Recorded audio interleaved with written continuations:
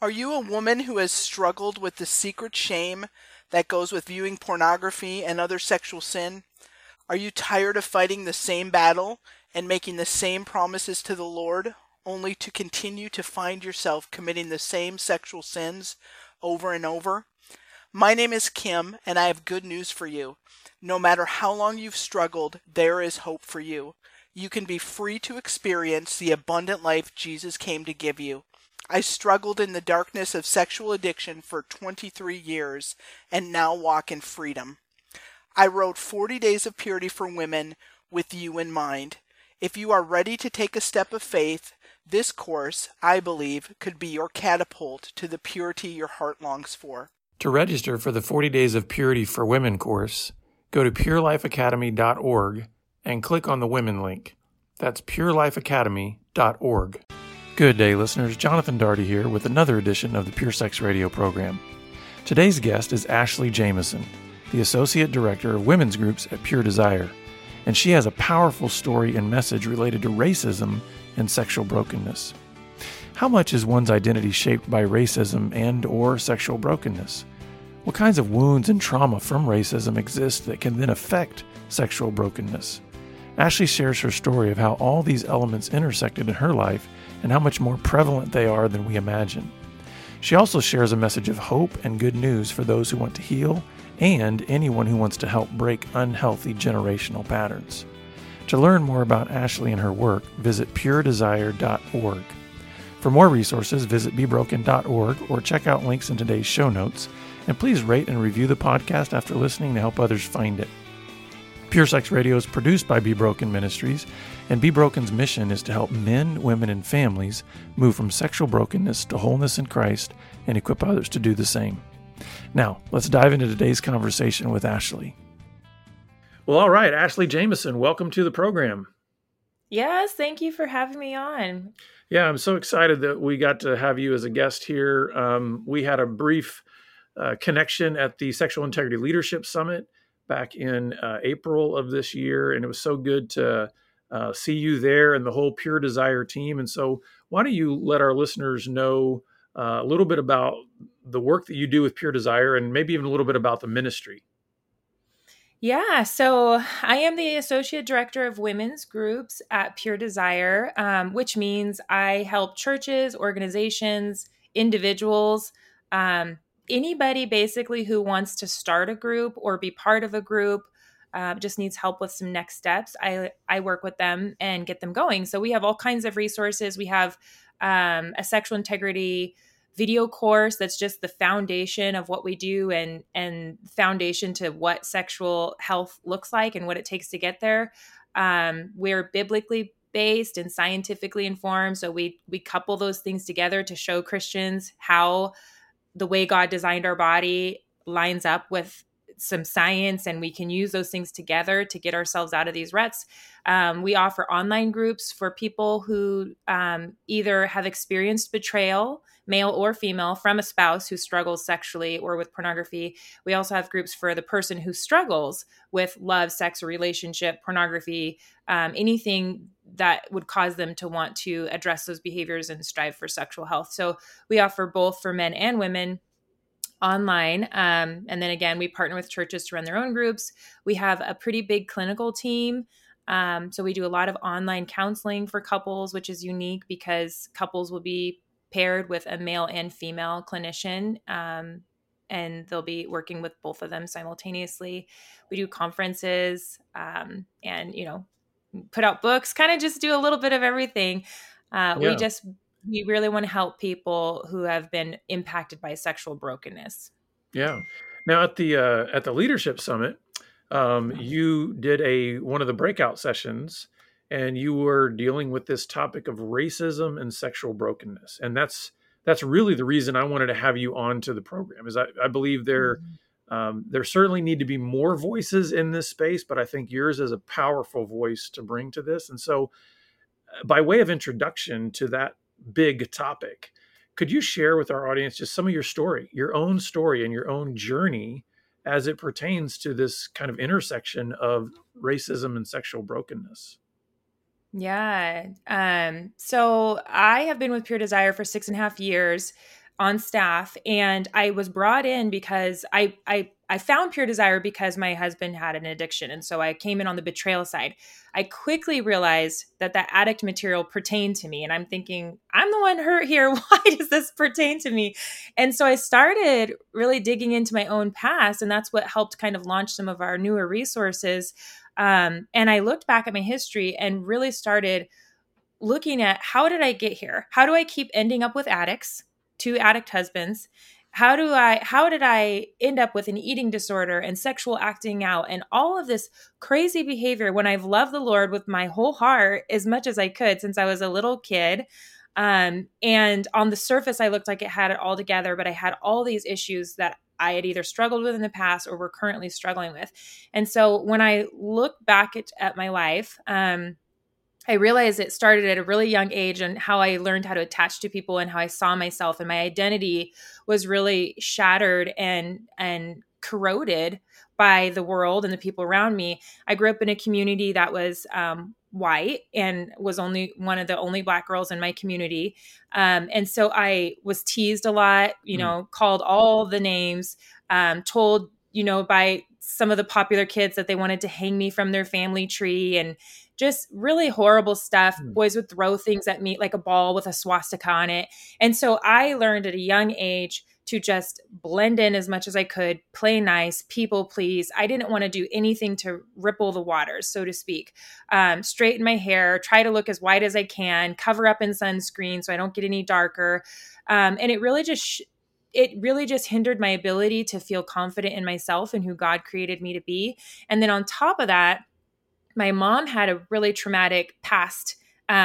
She's 74 now. So she really went through it being a full Black, dark lady in some hard times. And so she didn't want me to have that same experience. And so from home, I would hear, don't look so Black. Don't wear your hair so Black. Don't act so Black. Marry a white person so your life will be easier and your kids will be lighter. Or these are the things I'd hear from my family side. And then from the school side, from the white people, I'm hearing it's bad to be Black. It's bad to be Black. And so I just really felt lost. So then even at the age of 15, I ended up getting raped as a virgin by an older white guy, not like old, but older than me, 5 years older than me. And it caused this conflict in me of like, oh, I'm never going to be good enough for a Christian husband now, because I hear at church, if you have sex before marriage, you've lost your purity, and I'm never going to be able to have that. And so right then I lowered my standard of what kind of guy I would even be able to have as a Christian woman. And then at the same time, I finally felt pursued and beautiful by somebody, even though it was in the form of rape. And so it really confused me as a teenager. And I would go back and forth between church and partying, because at church, I loved what I was experiencing and feeling on fire for Jesus and doing what I felt called to do and leading little kids and teaching. And then in the world, I felt like, well, this is who I really am. And they know who I really am. I had secrets in church, which made me feel like I couldn't be there very long. And so I ended up getting pregnant my senior year with twin boys and marrying their dad, even though that was toxic, because again, I'm like, well, I'm never going to have a Christian husband because I'm not pure. So I should marry their dad. And that was a very hard relationship. And then ended up divorcing their dad and, finding my new husband who is a Christian. And I thought, oh, this is my second chance, and so that's being married to him and then discovering his pornography addiction led me to Pure Desire. And then once I started working at Pure Desire, that's where so much of my past started really making sense to me, of how much shame I was carrying. The more I dug in, the more I spoke to people, the more I processed my own story, I realized there's a whole avenue of women and men who, yes, were sexually broken or were pursuing love and relationships in a very unhealthy way, but a lot of it is our story and what was either put on us or the trauma we're feeling. And so I just have this heart to share a little piece of what maybe the Black community goes through, that it's another level of complex chronic trauma that just keeps happening and keeps getting aggravated, at least in my life. And it does contribute to the way we act in relationships. And if we don't have space and grace to be able to talk about those things, especially in a church, without it creating anger in somebody or, a heated political discussion, then we're going to stay stuck in our brokenness, because we know how important it is to process our story and our pain in order to find healing in relationships and sexual brokenness. Wow. Thank you so much for sharing that. My heart is just torn for the little girl you, because I think, that's not the weight that a little girl should ever have to carry. Because it's not, Yeah. I mean, in many ways, you carried twice the weight that your white friends did, right? And Yeah. so I'm curious, what kind of response have you gotten from others in both the Black and white community when you do share your story? Mm-hmm. This can be, well, one, the Black community, which I have a really large Black family.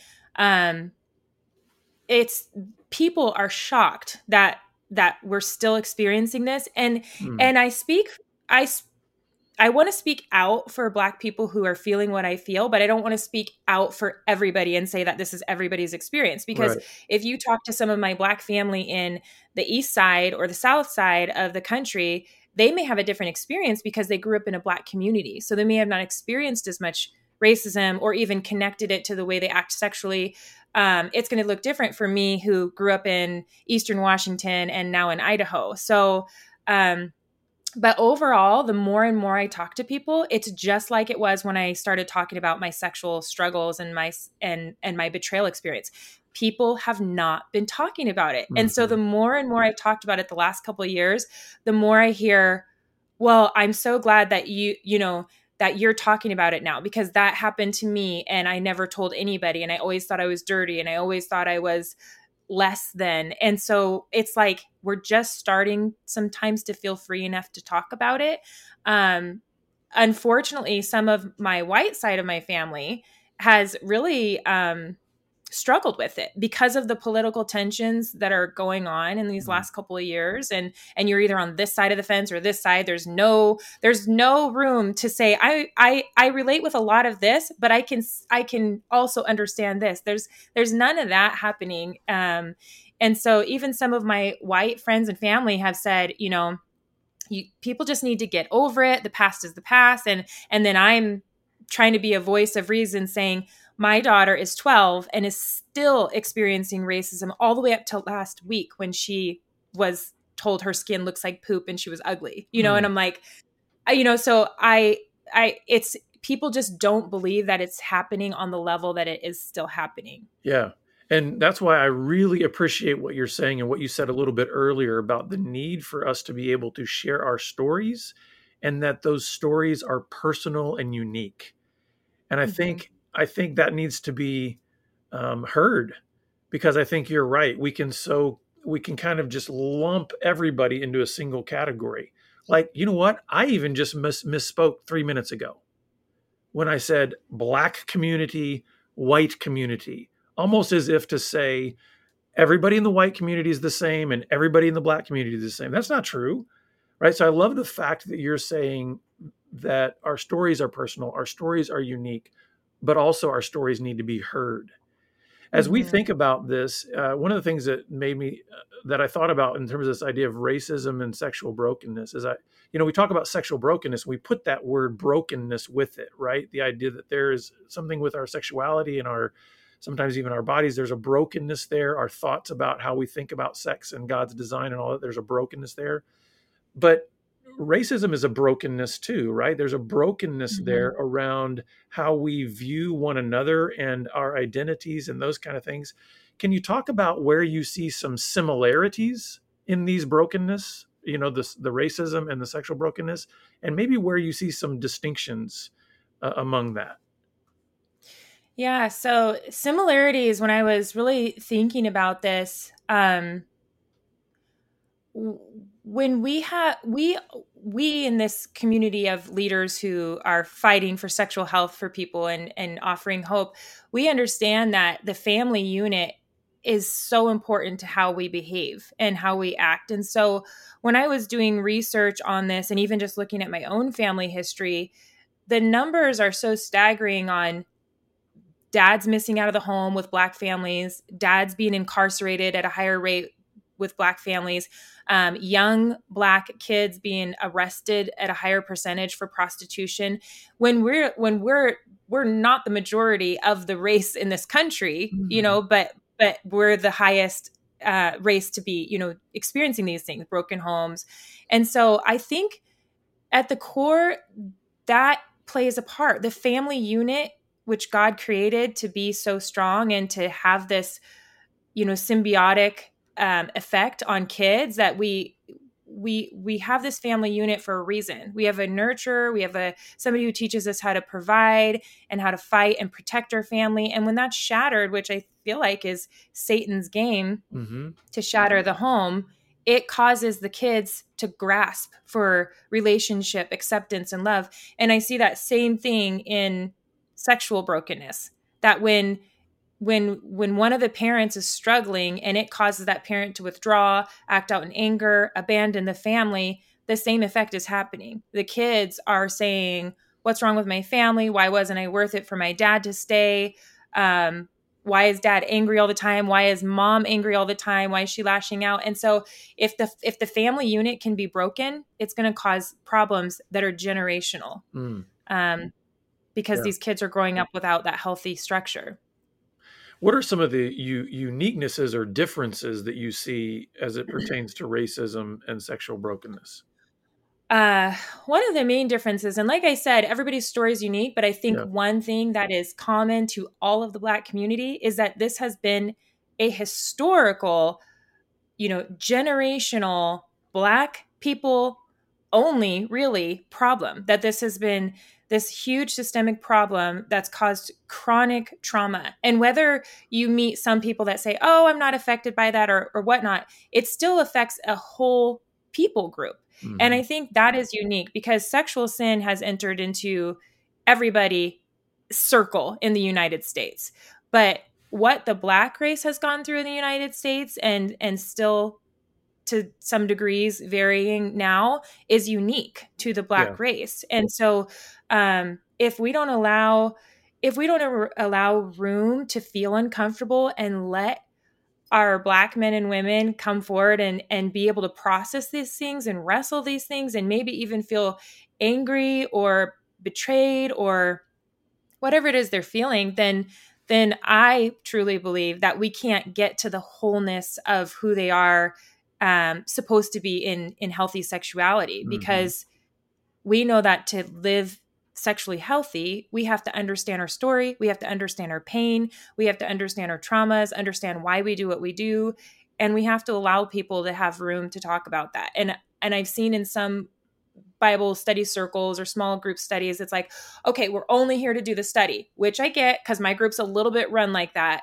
But you're not allowed to bring in outside resources. We're not allowed to talk about anything political. And so then when you have somebody like me whose experience with racism is directly tied with how I act in relationships, and I'm not allowed to talk about anything racial, or maybe something happened and it's triggered me and I'm feeling insecure or I'm in trauma, then we hinder the healing a little bit.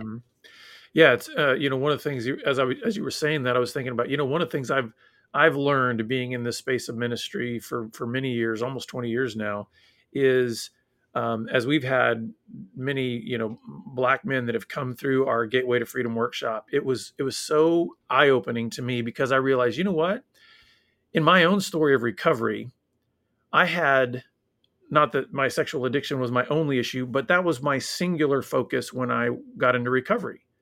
I didn't have an additional burden of racism that was part of my own story.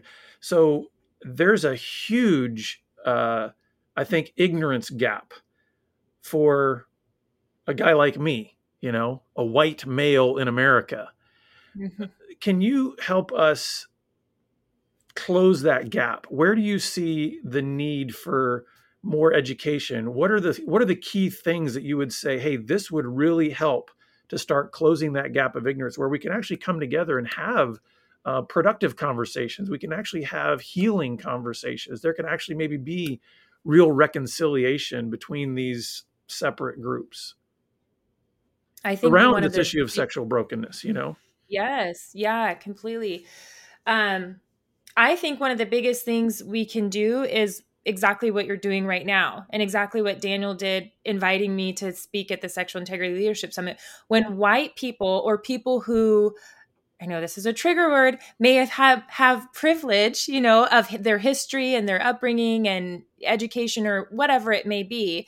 Anybody, regardless of what issue we're talking about, anybody who seemingly in the more privileged state, if they can be the ones to start opening the doors and being kind of an advocate, that's huge. I mean, it makes a huge impact than, me going around saying, hey, I want to talk to you about racism and sexual brokenness and what I've experienced. But when you have somebody who's already in a position of leadership and influence, who maybe that's not part of their story, and they, bring in a guest to share a testimony and share some work that God's done through their life and their story and experience, it's just, that storytelling is so powerful. And we see that in the sexual integrity, circle that we run in, that when you allow somebody to come be vulnerable and share their story, especially from a position of leadership or a pulpit or a platform, that people say, okay, if that person can be brave and talk about it, then I can too. And I can't tell you how many times I've been at a conference and I've just sprinkled in a little, before things got really hot a couple of years ago, sprinkled in a little something about my experience with racism growing up. And I would have elderly Black men come up to me and say, I so appreciate somebody in a Christian organization saying something about racism and how it affected them. And I just was so touched. It actually encouraged me to want to be brave and continue to have that be part of my story and my testimony out loud, because I'm seeing it impact people who say, we don't hear enough of this, especially from Christian organizations, especially from predominantly white organizations. Mm-hmm. And so just allowing space, there's great, there's great resources out there for small groups, like Be the Bridge and LaTosha Morrison's group organization, but storytelling, testimonies, podcasts, and then just teaching our leaders, that people that we maybe train up or have influence over, that we want them to cultivate environments where people can talk about their racial experiences without shutting it down, and teach them how to navigate that too. If it starts feeling tense, it would be like anything else in our sexual groups that causes a trigger. You may have a woman in there and another woman says, I am the affair partner, while another one's processing her betrayal. We as leaders need to be trained how to handle that, but we don't shut either one down, because they both have their experience and they both have their story. Yeah. So I want to ask you to maybe kind of speak to two separate people here.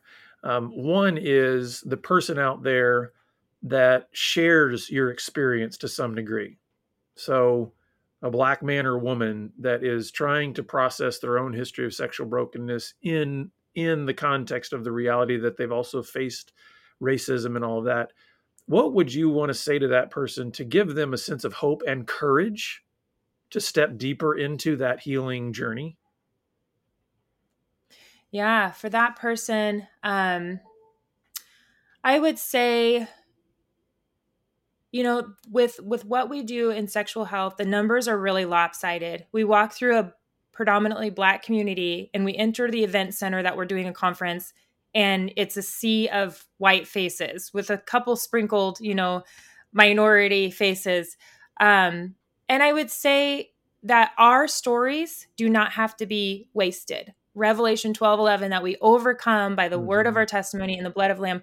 We have what Christ has done for us on the cross, and our testimonies are so powerful for breaking strongholds, not only for us, but our kids, but for the people out there that need to hear it. And sometimes just simply being vulnerable and honest in your story and sharing it, starting a group, whatever it may be, whatever you're feeling called to do, but using something that's unique to you that feels maybe shameful or scary or whatever it may be, I would just say, continue to fight for reconciliation and for more understanding, because the more we step out and share our story, the more it's going to offer a hand up for somebody else who needed to hear our story. Mm. And I just don't think there's anything more powerful than continuing to share your story and how you found hope and freedom, because people need to hear that they're not alone. Yeah.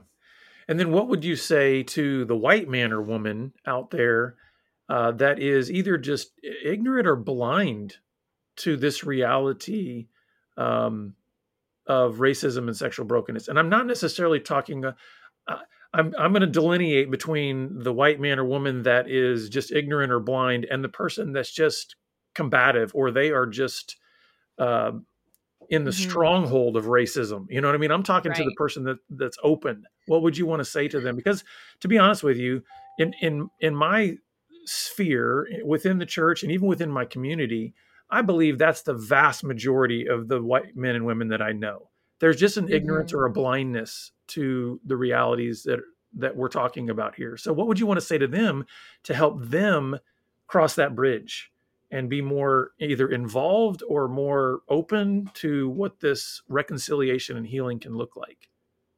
Yeah. I mean, I think the best way that you can do that is to start. I mean, you're not going to go on, interracialfriends.com, but start trying to allow yourself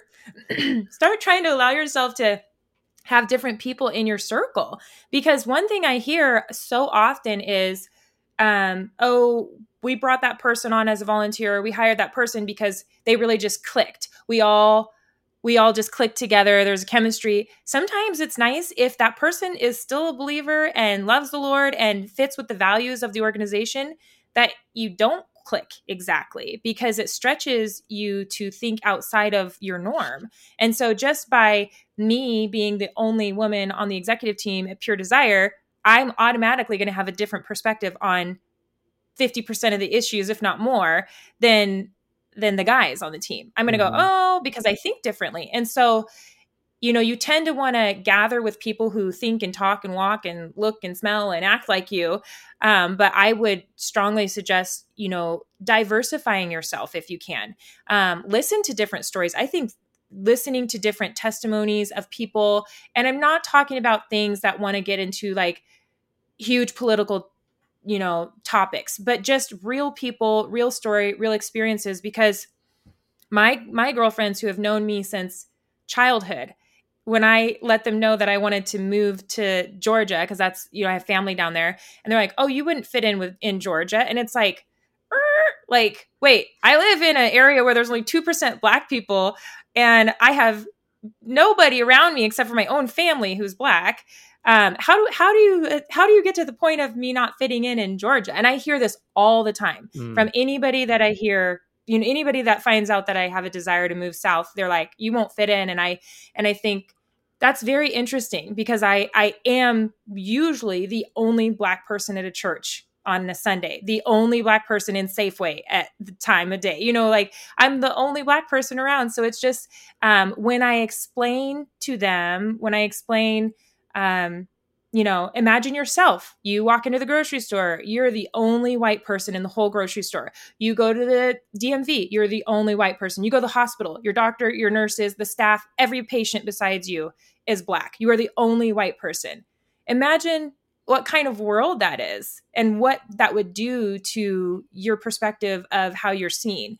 That's the world I live in. That's the world my daughter lives in. And so just having more conversations, I think, opens understandings. And it doesn't have to be a fight. Just be a good human and ask people about their experience and their stories. Yeah.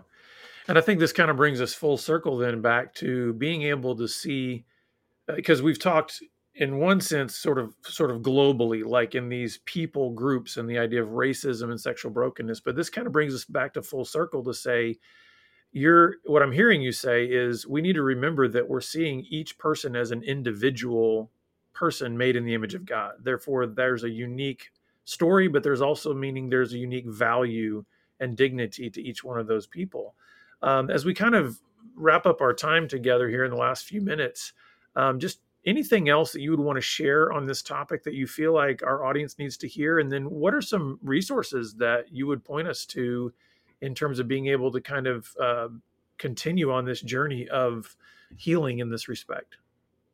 Yeah, I think the biggest thing I can say to encourage listeners is, if you are somebody who has a story, start sharing it. Just if you feel like there's an opportunity, I wouldn't let fear hold you back. If you're somebody who maybe doesn't have this experience and you want to learn more, ask questions and do your own research, and just be an open door to listening to people, because you can really sense when somebody is on the defense with you as soon as you bring anything up that has to do with racism, or if there's somebody who's open and invites conversation, like, tell me more about that experience. I'm really curious to hear what you went through. There's an openness to it versus, well, there's always two sides to the story, or, these comments. And so think about how you're feeling. And if you're feeling triggered, ask yourself, why am I feeling triggered? Why am I feeling defensive as a white person who's never experienced racism? What is it in me that's causing me to feel upset or defensive about this topic? And then same on the other side. So just engaging in relationships and being willing to learn, I think those little baby steps are going to open up some doors, because people are hungry just to feel heard and feel connected and to feel understood. We don't have to have all the answers. We just need to be a good friend, a good listener. And then one of my favorite resources, I've already referenced it, is Latasha Morrison's Be the Bridge. There's a book. She has teachings, podcasts. The book you can use as a small group study. White and Black people can do it in the church together and just start creating these conversations in your community or in your church. And then, of course, if people want to learn more about Pure Desire, they can just go to puredesire.org. Is that correct? Absolutely. Yes. They can definitely go to puredesire.org. And with our materials, we get to the bottom of any kind of pain and trauma. So whether it's racism or abuse or whatever drove you to the place you are now, all are welcome to come and process that. Yeah.